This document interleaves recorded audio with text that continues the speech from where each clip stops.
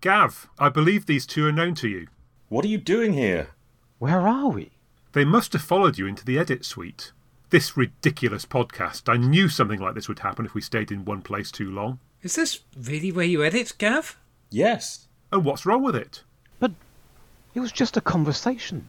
Perhaps. But it was an ordinary video call. We talked all around the subject. Paul, you heard me. Oh, you wouldn't understand. But I want to understand. It's an illusion, it must be. Illusion indeed.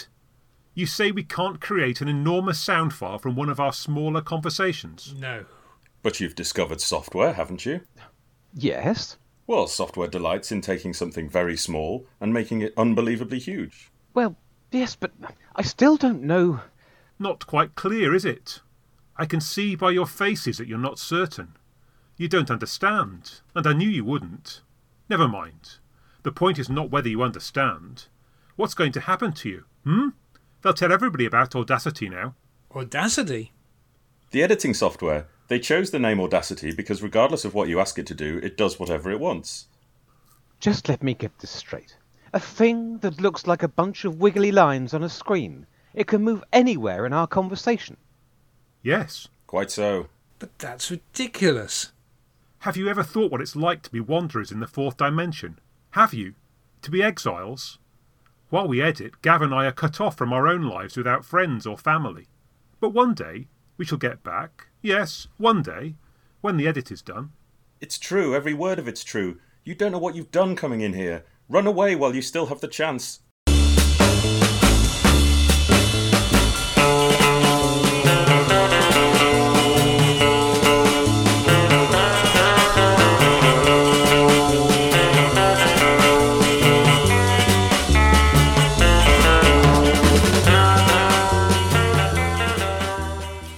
Hello, and welcome to the podcast where we take something old, a Doctor Who story from the original series, compare it with something new, one from the new series, add something borrowed, that sketch, to make Something Who.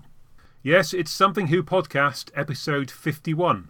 I'm Richard, and we're back to discuss another couple of Doctor Who stories. First off, it's the very first story of all, An Unearthly Child, or whatever it is you choose to call it. And then it's that other one that sort of comes right between the two, the old and the new series. It's the so-called TV movie starring the Eighth Doctor. We're going to talk about New Beginnings, I guess, over the course of the evening. And with me to discuss such things, we have Big Finish author and missing episodes podcaster Paul. Hello. Oh, it was seamless, that, wasn't it? Utterly seamless. We've got science and astronomy writer Giles. Evening. And we have graphic designer and podcaster Gav. Hello. Good evening, chaps. Good evening. So what's happened since the last time we were together? That there Doctor Who's back on the telly. It is, isn't it? Oh, yeah. Yeah. I'm looking forward to Doctor Who again these days. Yes, I see this. This is being repeated across my timeline on Facebook. People I'm told are assured are real are telling me that they like Doctor Who again after having their doubts of recent years. Really? I even liked most of episode 3, which is not a popular take in the last few days. Yeah, well, it appealed to me, actually. My trajectory was episode 1, no idea. Episode 2, bit dull. Episode 3, really quite liked. Ah. Yeah. My girlfriend absolutely hated it, and I spent 20 minutes explaining it to her. But, yeah, it was a bold move, telling several backstories all with the wrong actors, and some might say it was a bit of a misstep, but if you were able to keep up, the actual content was very intriguing, and I'm fully invested in the mystery of the division. You know, the pre-Hartnell Doctor controversy rumbles on in the background, but I actually have absolutely no problem with the Timeless Child backstory. I don't think it's any better or worse than the War Doctor. I still remember being viscerally disappointed watching episode 10 of the War Games and getting the explanation, and the Doctor just says, "I was bored." And I just remember thinking when I was younger, yeah, but, you know, what's the real story going to be? And there wasn't one, not in the War Games anyway. I mean, they've made up 6 replacements since then. Well, it was only going to be Looms, wasn't it, if it wasn't this? What, in the War Games? Yeah. Yeah, it's been kind of up and down for me. First episode, I didn't know quite what to make of it. Second episode, I quite enjoyed. Third episode, I thought, not so sure that this is... Yeah, it reminded me, the third one kind of reminded me of one of those, I say one of those Red Dwarf episodes, like every other Red Dwarf episode where they basically get the cast to be an alternative version of themselves. Oh, yes. Someone on Twitter made the very cynical observation that this series was made under COVID lockdown restrictions, and what better way to do it than to minimise your cast as much as possible. But I'm sure it was a creative decision. Well, win-win if it was both, I suppose. I quite like minimal casts, and I may be returning to that theme during the course of this podcast. I think the series so far has been more entertaining than it has been of late, and less egregious. But I wouldn't necessarily say it was good. But I would say it was more entertaining and less annoying. Yeah. I did remember thinking 20 minutes into the episode that's just been on, there's a line that Russell T Davies wrote in The Writer's Tale, which is something like, it's better for the audience to be confused for 5 minutes than bored for 30 seconds. And I thought, that's true, but I'm not sure whether that expands ad infinitum to a 40-minute episode. But I was intrigued and invested and confused. The bit that was designed to be convoluted didn't bother me. There were plot strands and the execution of certain things which I had more issues with. Using the past to save the future, and the Doctor just turns up in the chamber and says to the priestesses or whatever they are, "Oh, well done, you've done it." And you think, well, done what? And then the villains come around the corner and they haven't been defeated. And I thought at that point, okay, I don't fully understand what's supposed to have just happened there. That was a bit weird, wasn't it? It felt like something had disappeared in the edit or in the redraft. But the good news is that next week, or this coming week, it's going to be, or maybe last week by the time I've edited it, it's going to be Maxine Alderton, who we quite enjoyed last time when it was Haunting of Villa Diodati. So, We promise she's written circa 50% of the episodes, so... Well, there we go. What thrills. And maybe Captain Jack will show up as well. Who knows what could happen. You don't subscribe to the theory that Vinder was meant to be John Barrowman? I do. That's why I said it. I see. That's confusing then. It was a joke for myself. Okay. My favourite kind. I've now reached such a pitch in my art that I've given up on making sense to anybody else. As long as I have my fun. If that theory is true, does the episode that we've just had make much sense about his... No. I haven't seen it. Okay. Right. Well, then no, it doesn't, because it's about the backstory of the woman he loves going out to look for him and how he got posted on the outpost because he did his job, basically. Yeah. With one of the most clunking lines of exposition we've had in a long time. Yes. In there, yeah. Yes. It's not the most skillfully crafted script, but there you go. No, I don't know. I think the Captain Jack conspiracy theory, doesn't that kind of fall apart because they started filming didn't they start filming last autumn?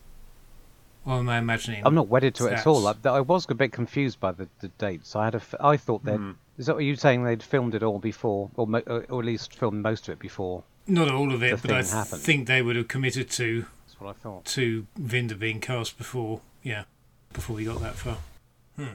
Very good. Well, anyway, so there's our lukewarm take on the new series, and you never know, we might have a marginally colder one next time. Yes.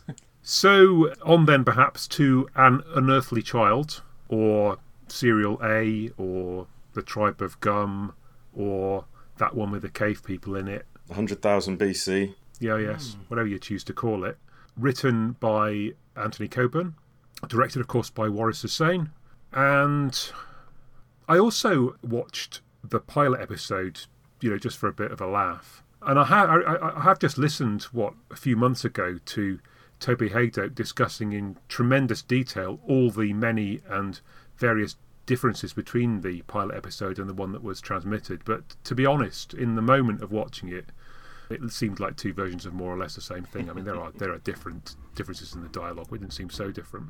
I suppose just as a slight variation on a theme, I'm not old enough that I was alive when it went out the first time, and I did watch it in 1981 when the Five Faces season came along.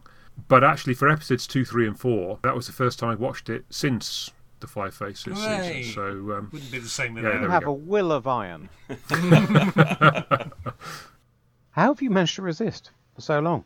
Have you only seen the first episode again because it's been repeated on its own in various places? No, well, I think the truth is that if you do the sums, I was about 14 when I saw it, and I think being about 14 when you see it is enough to convince you that episodes 2, 3, and 4 are a bit rubbish, but episode 1's quite fun. So I think I went back and watched episode 1 a few times because I thought it was quite fun. This time I discovered that my 14-year-old self was an idiot, and that episodes 2, 3, and 4 are quite fun as well. Aha. So there we go. We'll come to that later, I'm sure. Do you remember the pilot episode was screened in 93 on BBC Two? And Yeah. it was trumpeted yes. as It was, never wasn't it? before Yeah. seen episode of Doctor Who. And although I was a fan, I basically didn't understand the difference between the pilot and the first episode of the broadcast version. So I was absolutely baffled by this big announcement and was thoroughly confused by watching it, thinking, I've seen this before. Why is everyone going on about this? Isn't a missing episode. I'm sure I've got this is on my video collection. What's all this? So yeah, I was totally baffled by that. As you say, I mean, they're not tremendously different pieces of television. They are different in the detail and different in the subtleties of the performance. But if you just have a fairly vague memory of the outline of the episode, I mean, it's essentially the same piece of television. Same stuff happens, yeah. Yeah. So that was a revelation to discover later the significance of it, and then compare and contrast, and that becomes interesting. But yes, at the time in '93, I was very confused. For those of you who watched them both as research for this episode, if you had to pick one major difference, what would you pick? Susan. Right. She's a bit weirder in the pilot. I mean, she's pretty weird in the actual one as well. She's certainly weirder than she's ever going to be again. But she's particularly weird, I think, in the pilot. No freaky dancing. Hartnell's much gentler and Yeah. more amusing in the broadcast version. Anything I really ever remember from the behind the scenes of this is that Sidney Newman wrote on his notes, "Old man not funny enough." Yeah. And of course, he does eventually become. He got straight to the point, very pithy. Yeah. He does eventually become funny, but Yeah. it was a reason, quite a long journey to the giggly simpleton he becomes, Hartnell. Here he just goes from extremely acerbic to just slightly less disturbing. The bit in the junkyard, I think, is the beginnings of the twinkle in his eye when he's deliberately ignoring Ian and Barbara and examining the painting, and you just get the hint of the Doctor that he's going to become. But yes, it's embryonic. The back wall of the TARDIS is the most exciting difference in the two versions. It's got a big painted backdrop of some valves in the pilot.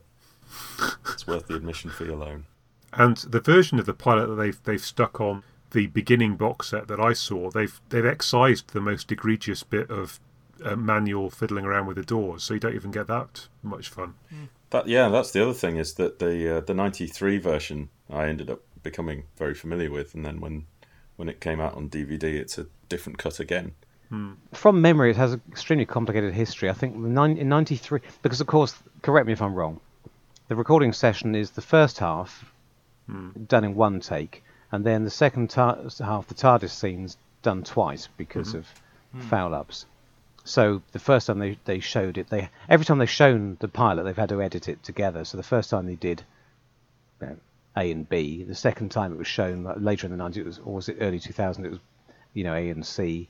And it wasn't really till we got the DVD that we got the whole lot. And it is all on there, Richard, in case you hadn't noticed. You can see all the heinous technical foul-ups. And of course we got an all-new version, which was some sort of best of. Yeah, with they took all different the cuts, fluffs didn't they? removed. Yeah. Yeah, I think what I watched was the best of. Well, exciting times. It's interesting because it's not really a pilot, is it? No. Not in the traditional sense. I was talking about this with a mate this morning when I said what we were going to be watching, and he said, "Well, it's not really a pilot. So we can refer to it as the pilot, but it was the actual. They made the episode intending to broadcast it, but just with the fallback of if they felt like it needed redoing, they had a little bit of wiggle room to revisit. Yeah. They did have the other type of pilot in those days. It existed, didn't they? They made pilots in the modern sense. Yeah, Even I think back then. So we need a different term for it, but we don't have one. The unbroadcast first abandoned recording session. It's not quite as snappy, is it? Yeah. And the interesting thing is, of course, if this one had gone out, then it would have gone out on the 16th of November, and history we'd have been robbed of one of history's greatest coincidences / AIDS memoir, wouldn't we? And again, correct me if I'm wrong, if that version had gone out, wouldn't Doctor Who have been fixed as being from the 49th century Earth rather than from much vaguer another time, another place? Not necessarily. I don't think he says Earth. I think they say that. Right, no, it's just... He doesn't not say Earth. In fact, I think he very specifically says that he's alien in the pilot, and there's no reference made either way in the main. Ah. I think I remember hearing something, because I didn't watch the pilot this time, and I did pick up on a reference to him being alien, and because I've been doing some re-listens of quite a few of the missing episode soundtracks and quite enjoying the bits where you think, okay, have they figured out that he's alien yet? I was slightly caught up by the fact that there's a reference to the Doctor and Susan being from another world or something similar. Although I suppose there's world's woolly though, isn't it? I suppose that's yeah. There is a. I think is it Spearhead from Space the first time he's said he's an alien? I don't want to be overly picky, but I mean, are we even sure that the word alien was quite as clear in its meaning? I mean, at this point, it still could mean foreign in some contexts. And I've got a feeling, I mean, towards the end of the episode, he does say to Ian to try and convince him that it really is Stone Age Earth outside. If you could stand in the dust on an alien world and see strange birds wheeling. Yes, and he's talking and he knows about... he knows it's still Earth out there, Yeah. and yet he recalls it alien. Exactly. So I think the word can be much more loosely applied. Anyway, I think what we can conclude is they were keeping their options open and or didn't know. Yes. So she says, I was born in another time, another world. So Yeah. you're right. So it's a little bit ambiguous. I did do a slightly contentious YouTube video on this subject, and okay. we explored the fact that although it's fairly easy to read it as being alien, there was nothing firmly established, and therefore one of the early comic strips, the Klepton parasites, the Doctor's a human inventor who just invents a time machine in his junkyard. And then the same again happens with Peter Cushing, Doctor Who's just a human inventor. So these we now look back on as just extraordinary aberrations in the history of Doctor Who. But back at the time, people wouldn't have blinked twice at them. I remember your video very well. It was very thorough and very well researched and very well presented. And I wish I could remember the facts. I remember enjoying it, but it was all in one ear and out the other. But didn't you sort of conclude that even within different writers within the same production era would have different takes on it? And as long as they weren't heinously contradicting each other, the script editor wouldn't bother changing it. The two best examples are the chase followed by the Time Meddler, where the chase establishes that the Doctor built the TARDIS himself, and the Time Meddler instantly establishes that they roll off a production line and that the meddling monk's got his own. But even the meddling monk, they swerve saying that he's an alien. They say that he's from 50 years later, I can't remember, different time period. Everything's about the time period. Like you say, I think they were hedging their bets somewhat. Because Barbara says, you look like us, you sound like us. And she says, I'm from a different time, a different world. It's nice to hear Three Guitars Mood 2 in its proper context, having listened to it many times in the edit. I was also noticing how Ian in this is quite irritating in the way that if you were Barbara anyway, it's surprising that she's so kind of forbearing, I suppose, or maybe that was just a lot of a female teacher in 1963, but it appears that he's telling her that she doesn't know what she's talking about quite a lot of the time. Yes, and also she's, just to skip forward, she's screaming quite a bit in the next couple of episodes, which she won't do afterwards. The characters are a bit more strongly written in ways that they'll be mellowed quite quickly, won't they, all of them? It's nice that she drifts towards believing the Doctor, and there's that interesting separation that happens there, and then it happens later in the Cavemen episodes, and then happens in the Daleks as well. I guess the implication is not that she's overly credulous, or that it's or a simpleton. But that Ian is unnecessarily closed-minded because he thinks Yes. he's the scientific one. He thinks he knows the limits of science, which he shouldn't really if he was genuinely scientific. So really, he's not cut out to be a teacher, is he? Really? What an arrogant man. It puzzled me today watching Barbara storms in. The whole setup scene with her and Ian is predicated on the fact that Barbara's had this absolutely horrendous day because of Susan. But there's really no context to that. Because, I mean, if it's anything like her minor disruption of Ian's class, Susan probably ended up looking foolish anyway. The whole class laughing at her. I don't quite know what Barbara's horrific day because of Susan Foreman was caused by. No. If that makes a day horrific, then the rest of the school kids must be unusually well-mannered for in London. Unless it's been really hard chatting away to the school secretary trying to get hold of the proper address or whatever. But yeah, I don't know. I was watching with the production subtitles on, and so I'm not sure who did them for this, but they are owed full credit for any misses I come up with, I think. But certainly, from what I understand, certainly with regard to Ian's attitude and so on, we dodged a bullet because the earlier drafts were riddled with sexism and women driver jokes and all sorts of things. And when they were Cliff and Lola? no, I think later than that. I think once they... There was the suggestion that she was a bit tipsy. When she first tried to go, that she might have been drunk. Right. Yeah, she was... Because Ian was able to undermine the believability of her story that she'd followed Susan into an empty junkyard and Susan seemingly didn't have a house to live in. He's gaslighting her. This is horrific. This is horrible for the London 1965 crew, isn't it? I was prepared to give Anthony Coburn full credit for all the things I liked about the writing, which is a lot. In all 4 episodes, I'm afraid to say. But clearly, the unsung hero, as usual in this era, is David Whittaker. Yeah. Smoothing it all out. Taking out Susan's throbbing. She talks about how the music she's listening to, she says it taught her to throb. And there's also the romance with Ian and Barbara goes out the window.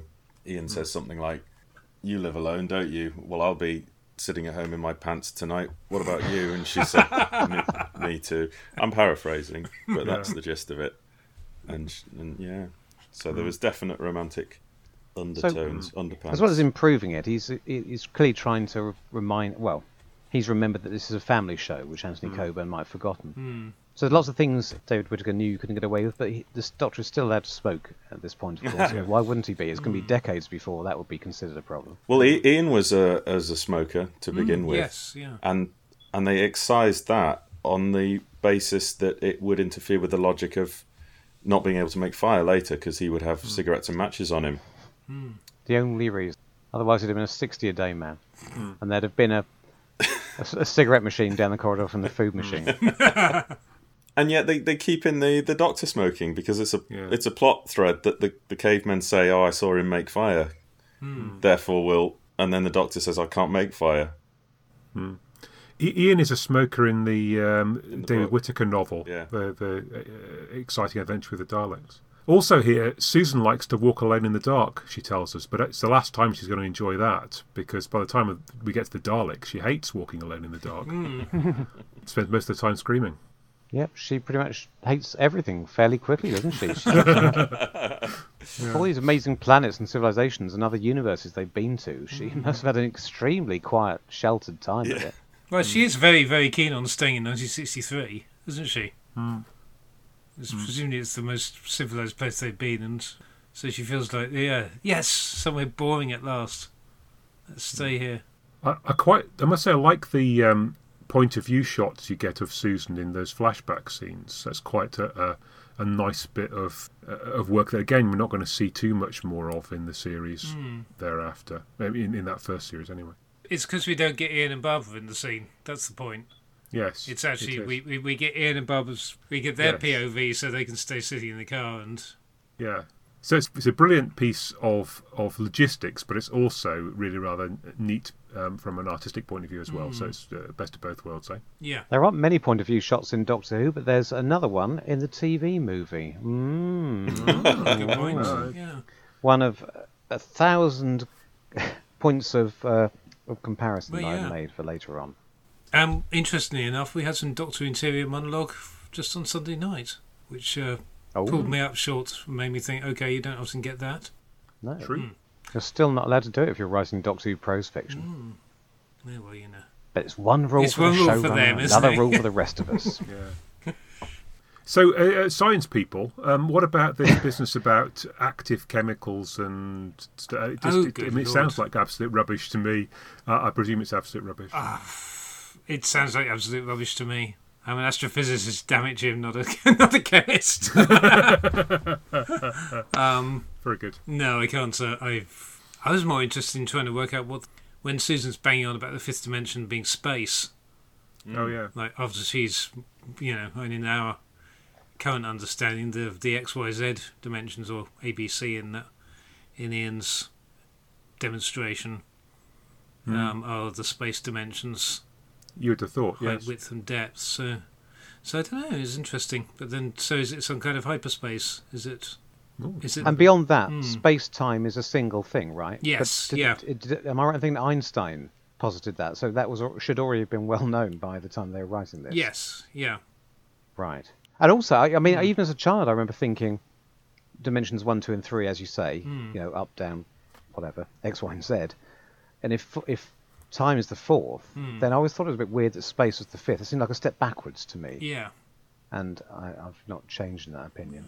It seems a bit clumsy. It's supposed to sound mysterious, isn't it? Well, it can sound Space mysterious. is even more weird than time. Yeah, we had some of that on Sunday as well. I couldn't quite make sense of it. But Oh, God. you can look forward to that, Paul. But without bringing that in, curiously enough, with my Dr. Science hat on, one of the cool things is I guess the sort of space thing these days, we could wave it away and say, well, it is kind of this brain space with BRANE, nothing to do with Irani. And there's this theory that because there's these various theories of everything, that the universe has either 10 or 26 dimensions, or 11 or 26 dimensions, I've heard. and that most of these are bundled up and very, very small, so they all kind of fold in on each other, and you just don't see them because of the scale we're at. But there is this, the idea that there might be one additional dimension that is actually quite big, and it separates planes of space-time from each other, and means you can have like parallel universes and things like that, and that could be your actual hyperspace / additional space dimension. Indeed, I mean, if this fifth dimension, if it said sideways or something like that, I would have understood where they were coming from, because in the original format for the programme, that was the idea, wasn't it? It would be a historical, a backwards, a forwards in time, and then a sideways for the weird ones. Yeah. Not literally sideways, but they had this idea that there was a dimension of weirdness, Like the which you might go gunfighters. into occasionally. Well, and of course, this was they obviously the plan was originally they were going to do the minuscules as the first The minuscules. as the first story. We weren't they? desperately Which need a was- story yeah. about the TARDIS team being reduced to 1 inch in height. Yes, which seems I a remember very that's odd. a memo that is sent around And towards the end of the first series. and we know it didn't come off, but it seems a very odd way of your opening pitch on your story about someone with a space-time machine is to say, oh, it's gone wrong and we're in the present day, but we're reduced to running around in a planet of giant, Land of the Giants pre-make. I don't know. Had Land of the Giants happened by then? We get into the TARDIS, or we get into the junkyard, I suppose. I mean, you've already talked about how the Doctor he's sort of hoping they're just going to walk away. I feel like if he was slightly less suspicious than they might do, they do start to talk about going off and getting a police officer, and then it's sort of his slight obstreperousness, which means that they don't actually go and do that immediately, and allow Susan to shout out.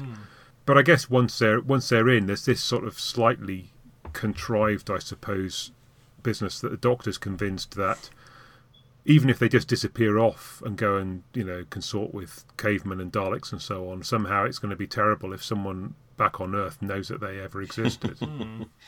Oh, yeah. I mean, it's nice that they all go off together because we have some lovely adventures, but it just seems a little bit inconsistent. You pointed out the fundamental flaw underlying. Yeah, there you go. Scrap it. Nuts. Yeah, 58 years. 58 years. It was nice while it lasted. at the risk of throwing forward too early, that is a stark contrast to the TV movie, where the Doctor is just waltzing through, tossing out pieces of advice as to how best to change people's future. Don't forget to do this next week. Answer this question in your exam. Don't come to San Francisco for your holiday next year. Yeah, he just doesn't care by then, does he? But yes, at this point. Imagine if 2 school teachers went to the police and said, "There's a police box in a junkyard.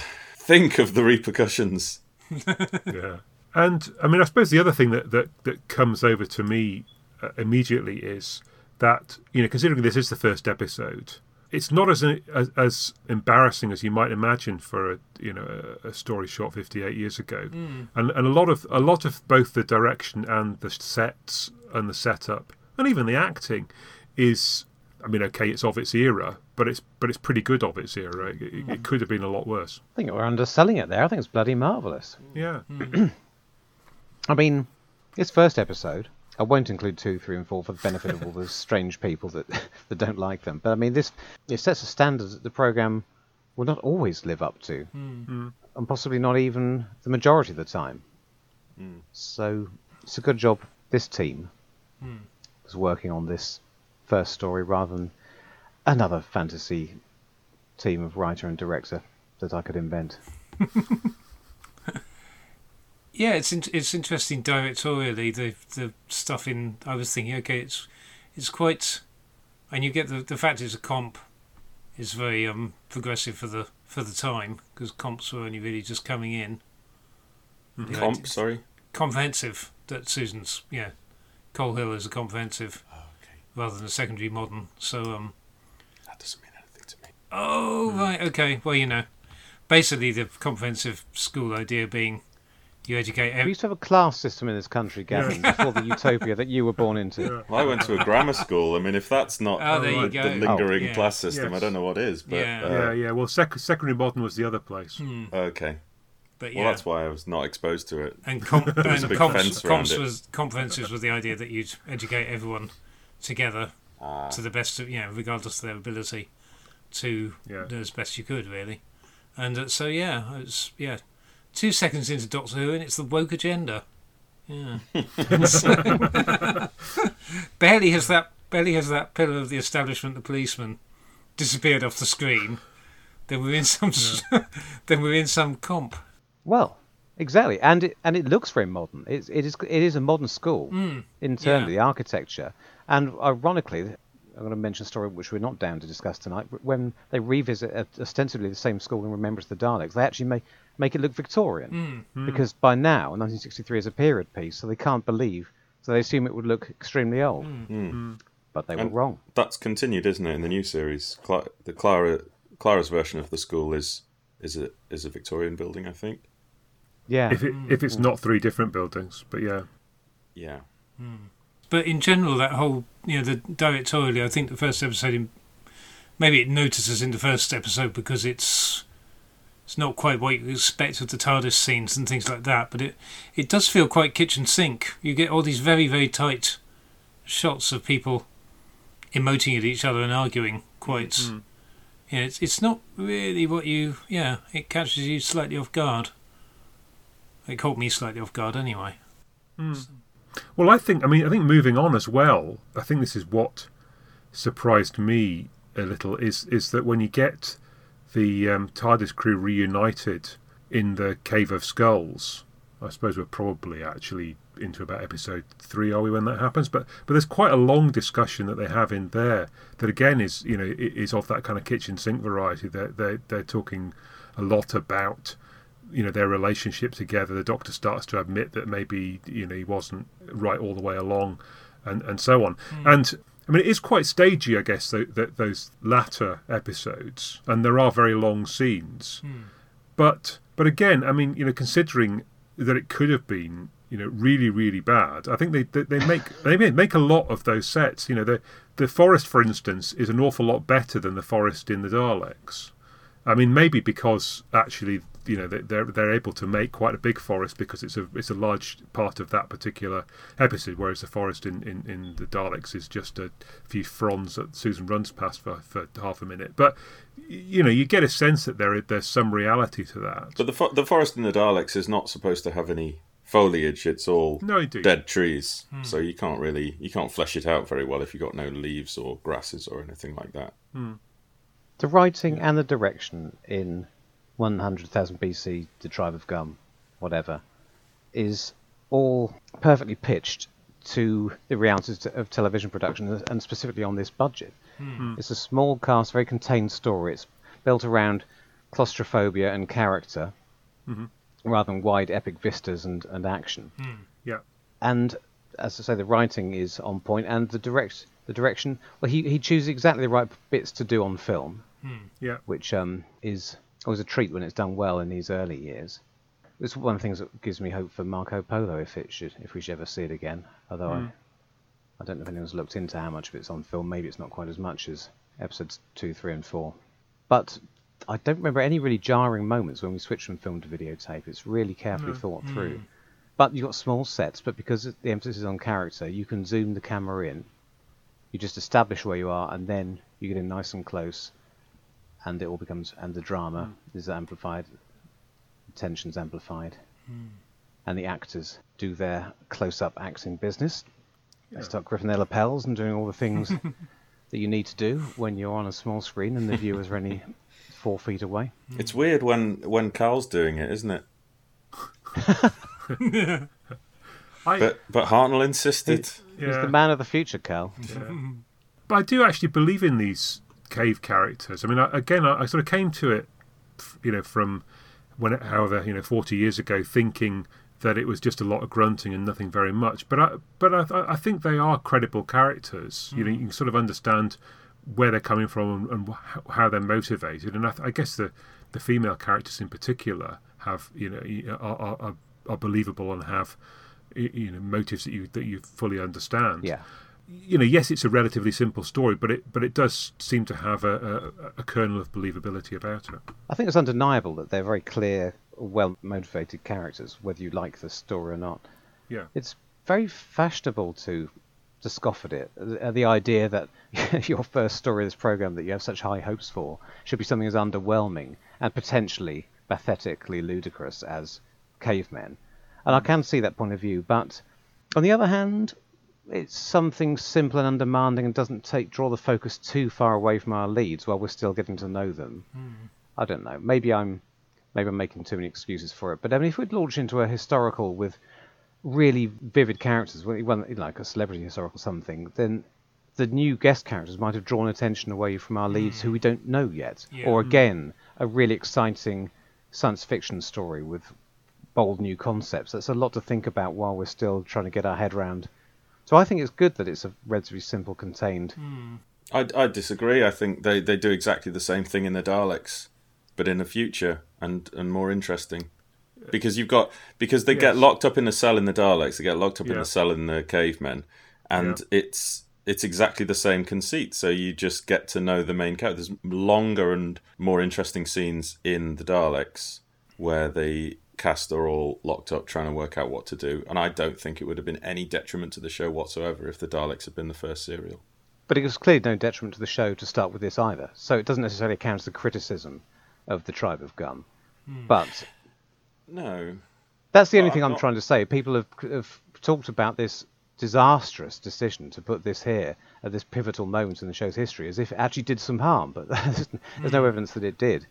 No, but I think the Daleks rescued it from people's perceptions, because I think the reception was pretty lukewarm to the Cavemen, and then it took off with the subsequent episodes, and then Marco Polo. Of course, it took off with the Daleks because that's something quite extraordinary, which is still part of popular culture 60 years later. So, yeah, of course, the Daleks was better.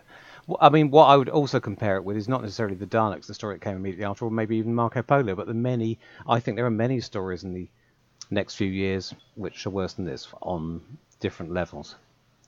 I don't know why it gets quite as much hate as it does. It's funny because my perception is that the fashionable opinion is to talk about how underrated it is.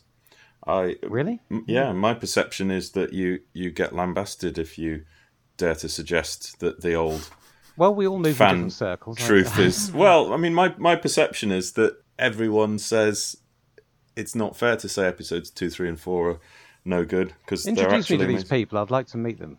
Jim Sangster's one. Go and speak to him. Will do. Jim Sangster. Giles, do you have a horse in this particular race? Well, that you only want to with pick? regards to the general popularity, unfortunately, this is something I can't quite remember the details of, but I know on the production notes they give some example of audience feedback. I think from Kids Junior Points of View was doing a survey very shortly after, or while this was airing, and kids were already saying it was like their second favourite TV programme. I can't remember what the first after one was. Z-Cars, wasn't it? After Z-Cars, exactly. Yes, thank you. Z-Cars was top, and Doctor Who was Which is second. another interesting one that, nothing that was exactly aimed at kids in quite the way that you might think. So, and it was doing something right for its target audience, I think, right from the outset, and the weirdness. What I found myself thinking, I kind of went into the other 3 episodes expecting to look for the analogy, which is, funnily enough, it's foreshadowed in episode 1 that because that's pretty much the only place it really comes up, that Hartnell makes the comment about the Red Indian Singer Steam Train analogy, and I was kind of waiting to see, let's have lots of analogies between Ian and Barbara versus the Doctor and Susan, compared to the whole lot of them versus the cavemen, kind of that sort of still in the nursery thing. And I didn't really find all that much of that to sort of appreciate. Maybe I was just overlooking it. Maybe I'm just being naive in that. But what I found does work about those 3 episodes, it is a quite extreme story in a way, in that it takes them so completely out of their comfort zone. It's not really okay. The characters are motivated, but you're kind of the cavemen's dialogue. You literally are seeing their thought processes and trying to get some, which is quite interesting. In terms of, I have failed to do any research onto exactly what people's theories were about this kind of period. And apparently, Verity Lambert liked to call this story the Paleolithic Age, was her shorthand for it. But, there was clearly ideas that this was around the time when there's the dawn of human consciousness as such, and that was starting to develop. And it's interesting that you get these kind of thought processes are telegraphed, but I think it's interesting that you don't really have... they really, really have to struggle to reason with the cavemen in these things, and it's quite an extreme situation. You don't have space gadgets, you don't have reasonably sophisticated historical people that that you can have a moderately normal conversation with, as they come on to having with Marco Polo. And I found it quite, I find it very effective that it's a very threatening environment to be in. It's an out of control sort of, you're sort of effectively stuck on a planet with more or less wild animals. It's showing you an alien environment in that very general sense of the word again, isn't it? Yeah. As you say, it's like there's not a middle ground between sci-fi and historical, but it is in the sense that it's not really either. I find it. Yeah, well, it's the only prehistorical, isn't it? From a dramatic point of view, it's more like sci-fi than historical, because these might as well be aliens because they have alien thought processes, as you said. It's more like, for example, to choose another one of my favourite stories, the Web Planet. It's more like the strange allegorical speech of the Opera. It's not always great television, but it's kind of it's like pure sci-fi. That kind of approach. Is there any definite proof that it is set on Earth? Ooh. Just to throw that out there. I mean, aliens historically. Would you suddenly love it if we could prove that it wasn't? And there was I'd have. Well, yeah. No, I wouldn't. Maybe they're all from a dimension of fiction, and they're characters from Doctor Who Discovers Prehistoric Man, published in 1977, or they're robots from the Ghana's World Exhibition. I understand that there's a lot of laudable stuff, and dramatically it has its interesting moments, but I find the setup for me can't sustain an hour of television because it's just a cyclical. It's a very small debate. I find it very tiresome. Can you make fire? No. Make fire? No. Can you make fire? No. Repeat. I can't tell them apart. Those two guys with long hair and beards, they look the same to me. So I've struggled since I was a child to work out which is Cal and which is Tsar. Only one's got a beard. Well, it's really. It's funny you should say stubble. that because I thought they looked quite different, and then at the start of one of the episodes, I was completely confused as to which one I was looking at. So Which one maybe is Tsar? Is that Derek Newark? Is that his Exactly. It's impossible to say. You agree with me? it's like Ant and Dec, isn't it? They look quite different, but you still don't know which one's which. Cal is always standing on the left. No, they don't have beards, do they? That's incredible. Does one have a beard? One. If one has a beard, Yeah. I should have written that down because that would have been really useful. One has a beard. They should. Yeah. They should have different coloured jerkins on. Yeah, that would really help. Yeah, In black and white. Good lord. Brilliant. I like Derek Newark's performance. I think it's. Which I one's he? think it's more believably human than his performance in Inferno as Greg Seven. Oh yeah. That's my hot take. Yeah. Yeah. Yeah. I find it frustrating trying to work out the intelligence level of these people. We're told that they don't understand kindness and they don't understand friendship, and yet Yes. they have a huge vocabulary and they seemingly understand all the conversation all of the time and interrupt people. And yet there's certain specific words that they don't understand. And then when Barbara's trying to explain things, she speaks really slowly and they just kind of look and shake their heads and grunt. It's like the TARDIS translation circuits Yeah. are dropping in and out all the time. And I just find it deeply frustrating trying to get a handle on what the rules are in these. I think it gets away with it, but obviously no one involved was a linguistic expert. I mean, presumably they had a much smaller vocabulary, but does that mean that even with the TARDIS translating for them, they would still be gaps? I don't know. Well, supposedly But I Coburn don't was- get on with the idea that they don't know what a friend is. I mean, No, because of course they also clearly grouped into tribes, because that's why Yes. they don't. But They're they not all hate family. each other. They're not family tribes. It's None an of them are extended friends. family where they've chosen to work to live together for mutual They're all benefit. cousins. So they should understand the idea of collaboration and cooperation. So it doesn't quite work. It's not at all that modern to know how, for instance, sophisticated the Neanderthals were. And it's been said that you could take a Neanderthal, raise him in modern society, and it would function well. So the idea that this group of people is sort of subhuman, like half Yeti, I don't know what they're... With their brains, I'm not a doctor of science, but their brains are the same size as ours, are they not? At this point? I mean, when is this set? Who are these people? Where would they be? Where? It's unclear. Well, the Caucasian gene is a mutation of about 30,000 years old, so it can't be Right. older than that if you're going by the ethnicity of the actors. But if you're treating it as a Yeah. historical whitewash, then you open to all. But I does the think fact that they are living in caves narrow it down? Because they clearly, does that mean they've left Africa and left the Middle East? Does that mean they're European? Or Well, it what? Well, feels don't like it's tell us. European Don't and tell us Ice that Age, they're.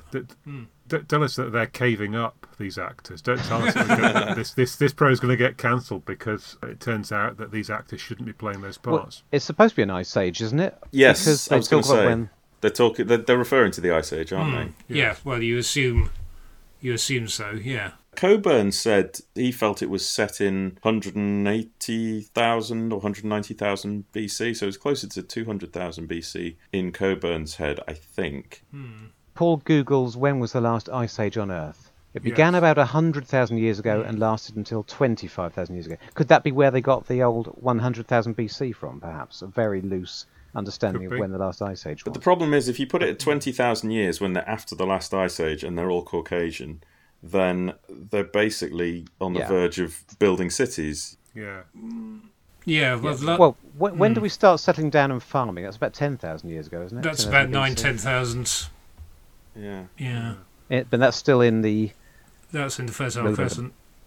the- Well, and yes, probably also the in China. Thingamee Basin. Yeah. But this could be one isolated, very stupid tribe just living out. Or they could be In- on another planet. Oh, Or yeah. they could be future humans who, on an Earth colony, who've lost their technology and devolved. Hey, is this Mondas? Emotions, love, pride, hate, Oh my fear. God. Have you no emotions, sir? Still not too late There for is the skull, so I think you could probably identify that if you were a zoologist. There's a wombat skull or something like that, or a horse, or a camel. Could be a horse, says Ian, very Could be a vague. horse. Yeah. But isn't there a peccary that's killed by the jaguar? A what? Isn't there a peccary or something? It's a bit of a warthog or something Okay. that's been It's a Well, warthog. killed by they have killed warthogs by in the jaguar. space. Warthogs in space Have you- that's your next big finish, isn't it? You've seen The Rescue. This brings me on to my whole thing about 2001: A Space Odyssey. If we're talking about Go on then. the dawn of man thing, Oh yes. I am fascinated by the fact that basically Africa was, there they are, and it's just all ape men and tapirs, and that's and I'm just thinking, was the monolith basically waiting for the dawn of tapir intelligence was about to So I think there's an So they had interesting. three options. It was apes, tapirs, or Silurians, Yes. and they were going to go in one direction. Well, So Don't bring Oh, One Direction into this. yeah. So Old Mother is the fire exeter in this particular story. I mean, as far as she's concerned, the whole fire thing's been a terrible mistake. yeah. You know, and she's had to live Yeah. through the last 40 years of people burning stuff, and she just isn't at all happy with it. And she thinks everything would be so much better if we just went back to how things were Yeah. during the So Great just want Famine. To not just wore burning more skins. stuff. Yeah. She's a trouble starter. Yeah. And yet, she wouldn't Toughen survive them- if she had to toughen eat them raw up. meat Toughen- without she toughen hasn't got up any the teeth. Yeah. I reckon she should have arranged for a referendum. It would all have been fine. I was going to say, whether you like this or not, at least it's only 3 episodes, which makes it fairly unusual in this era. But there's no point me saying that now because Gavin has already said that at 3 episodes it's far too long. Yeah, because the most frustrating thing today was I was thinking, this doesn't drag quite as badly as I remember it. Here they are. They're back to the TARDIS. No, they're going to have another They've episode. been intercepted and recaptured. There's another damn episode. Of I this. mean, So we're they back tried to the cave. They had to try really hard to get captured, didn't they?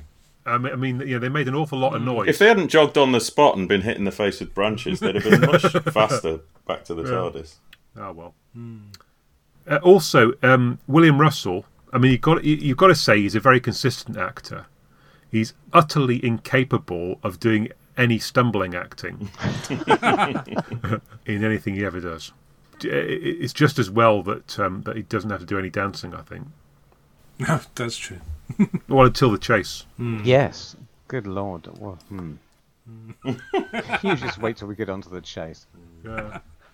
I'm trying to think what evidence there is that this is another planet. I mean, the Doctor hasn't got his readings yet. That's true. It's the year 0, so we don't know what year it is. Helpfully. The yearometer. The Eurometer. Never The get that again. Eurometer is mentioned. Well, we get that back in the TV movie. Yeah, there we go. Exactly. Yes. Yes. Another nice link. The air is superb, and there's no radiation. So what would have been ideal Narrows to it make down. this story a bit more interesting is if just like there'd been some kind of exciting futuristic periscope that had just like popped up in the background of the cave and looked around and then just gone back down again and the story carried on as normal. I'd have accepted that. Yeah, could be like the twist at the end of Planet of the Apes, but in reverse. You think it's not. You think it is Earth, but it isn't. Yes. And then, or like yes, and then we have another 3 episodes where the robots come out. Maybe all the skulls are robotic. The periscope robots. Oh, that was one thing that I did find interesting. In episode 2, I'm pretty sure they're all real human skulls. And then episode 3 onwards, they're Yeah. plaster casts. Oh right. Oh, I see. Because all of the anatomy goes very strange. I thought they looked the one that there's the close up that they favour at the beginning of episode 3 is very strange. It's got a much bigger hole split in the head, so they've made that more obvious. Well, there's one in the background in episode 3 that looks like a Halloween decoration. His skeleton is just not human. There you go. It's not a human skeleton in the background in episode 3. It's clearly not human anatomy. But in Excellent. episode 2, Right. that is definitely some poor bloke A sequel from the ideas. Victorian cabinet. Weird. Yeah. Stroke It made me prequel. wonder in my macabre mind who that was. There's a skull. It's definitely a human skull, but I'm pretty sure a proper human anatomical skeleton on the right of frame lying horizontally as episode 2 cave shot opens. Right. I'd be pretty confident that was once a real person. And why hasn't Toby Haydock found out who that is? Oh, I saw Chris Chapman at the weekend. I should have pitched that as a documentary, looking for the odour of this skeleton. Yeah. Looking for Callan's ancestors. Yeah. On the subject of the intelligibility or whatever, apparently Coburn wanted to do a draft with. I don't think it ever got to a draft, but apparently he at least toyed with the idea and wanted to have the cavemen only communicating grunts. Yeah. Yeah. Well, there's still a bit too much grunting as it is. So God knows how that would have come off. like a very avant-garde piece of modern theatre. Yes, yeah. Does he have a background in that sort of thing? Or is he just an idiot? As you were saying, thank goodness for David Whittaker. Yes. Yes. And apparently he slowed down the bonding between the team, as it were, Right. in the stuff we were talking about in the Cave of Skulls and so on. He sort of they sort of came together as a team much more rapidly, and he sort of deliberately wound it back so that they could. It comes and goes as it is now, doesn't it? 'Cause Yes, the Doctor yeah. apologises, but only in episode 2, I'm desperately sorry. I'm so sorry. But then he immediately reneges on that and thinks they're a bunch of idiots. His characterization drifts back towards the pilot, I think, as particularly in episode 3. Well, we get the warmth. business I with mean, the I know he's rock. Yeah. Yeah, but even, just conversationally, and I know they're in dire straits and everything, but it's all that hard-edged version. I don't know why he isn't cracking jokes about cracking skulls. But we don't know for sure how much of this slow softening of the character was deliberate, do we? I mean, even after all these years, it's what the fans have retroactively fitted the Doctor with a character arc where he gets, where he learns from these human companions what are traits of compassion and nobility and so on, rather than just going around the universe being a bastard, which is apparently his previous MO.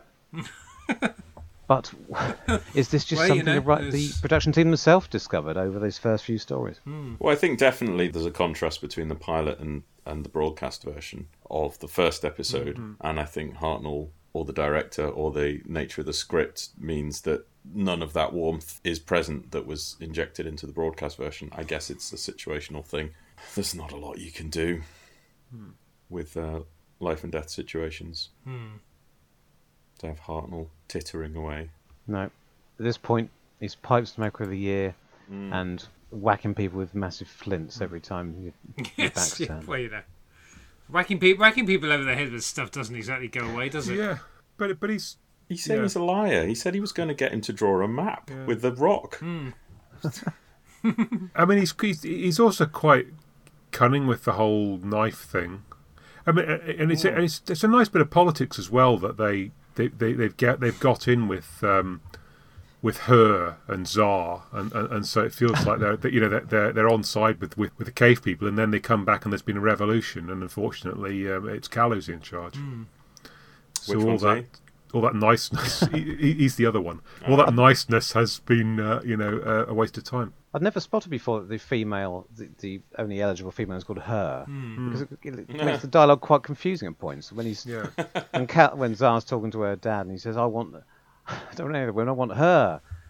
You think, who's she? The cat's mother? The old mother was originally meant to be the mother, wasn't she? And then she's redrafted into becoming the matriarch of the tribe, generically speaking. Oh, was she? But whichever one it is, Cal or Tsar, I don't know.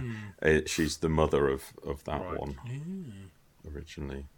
Well, Tsar is the one who's part of the tribe, and Cal is the one who's wandered in from elsewhere. Yes. Well, her is none too keen on her dad, or she kind of turns on the sixpence and goes from... She is none too keen. Charles, I expected better of you. Yeah, mere words, man, and everything. Yeah. Any more thoughts on this before we wind things up? very minor thing, but 10 out of 10. it's a nice Wouldn't touch watch with the Geiger, having the Geiger counter smashed when the Doctor is taken is a nice little thing. I don't know. Are you saying that because if it hadn't been smashed, the Daleks wouldn't have been as filled with jeopardy because he'd have detected the problem outside the He ship? might have taken his radiation. Yes. Oh, well, I don't know. Yes, that's what you're saying. David Whittaker is on the ball, thinking ahead, Yes. playing his game of three-dimensional intergalactic chess. If or they've whatever. got a portable radiation detector, it does rather beg the question. Yes. Well, it strikes me The as the Daleks same. is one episode long. Yes. Red could Although- turn blue all by itself and they could go home. Although, let's face it, it's already high at the end of episode 4. This is true. They just went back and checked that bloody thing. and they wander off. They wander off to get changed into new clothes, and they can't bother to check it before they go out again. No. It's their own fault, really, isn't it? It's pretty slapdash. Should we take a couple of minutes and then we can come back and have a chat about the TV movie? Policeman's different. Yeah, apparently, but he's wearing a helmet, so who would notice? Good Oh, point. between He hasn't got a beard, has he? Yeah. No. No way of knowing. You put them side by side, you could tell they were different, but you still wouldn't know which one's which.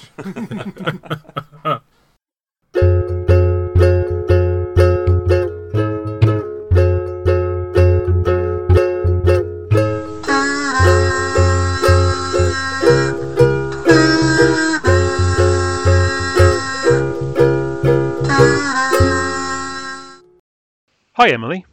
Are you okay? Yeah. Have you seen my marbles, Richard? You what? My marbles. Oh, I thought you had them earlier on. Yes, I did, but I'm not quite sure what I've done with them since then.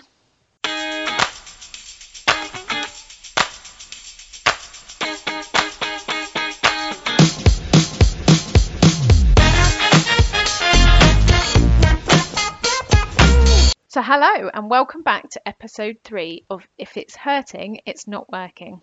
Yeah, it's the third instalment of our podcast all about work. Why we work, how we work, and what makes a great job.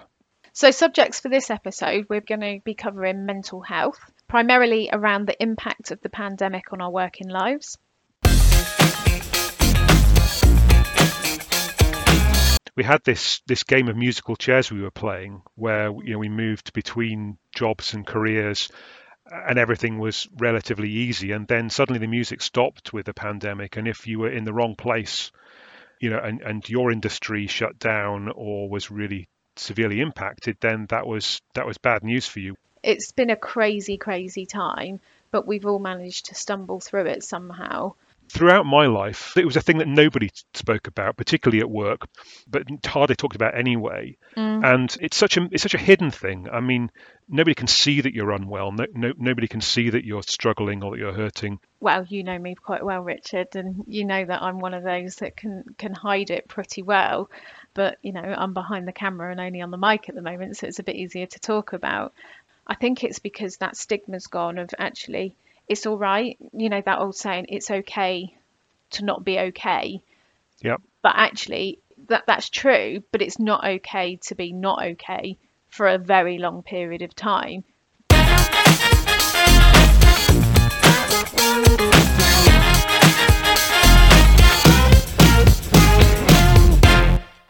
So hello and welcome back to episode 3 of If It's Not...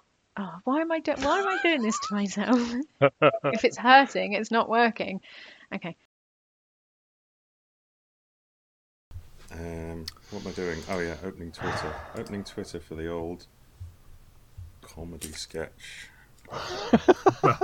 You sound Yeah. so The convinced. comedy sketch. Old funny stuff. Gav, Hi. I believe these two are known to you. Sorry, hang on, I haven't got my sketch. Give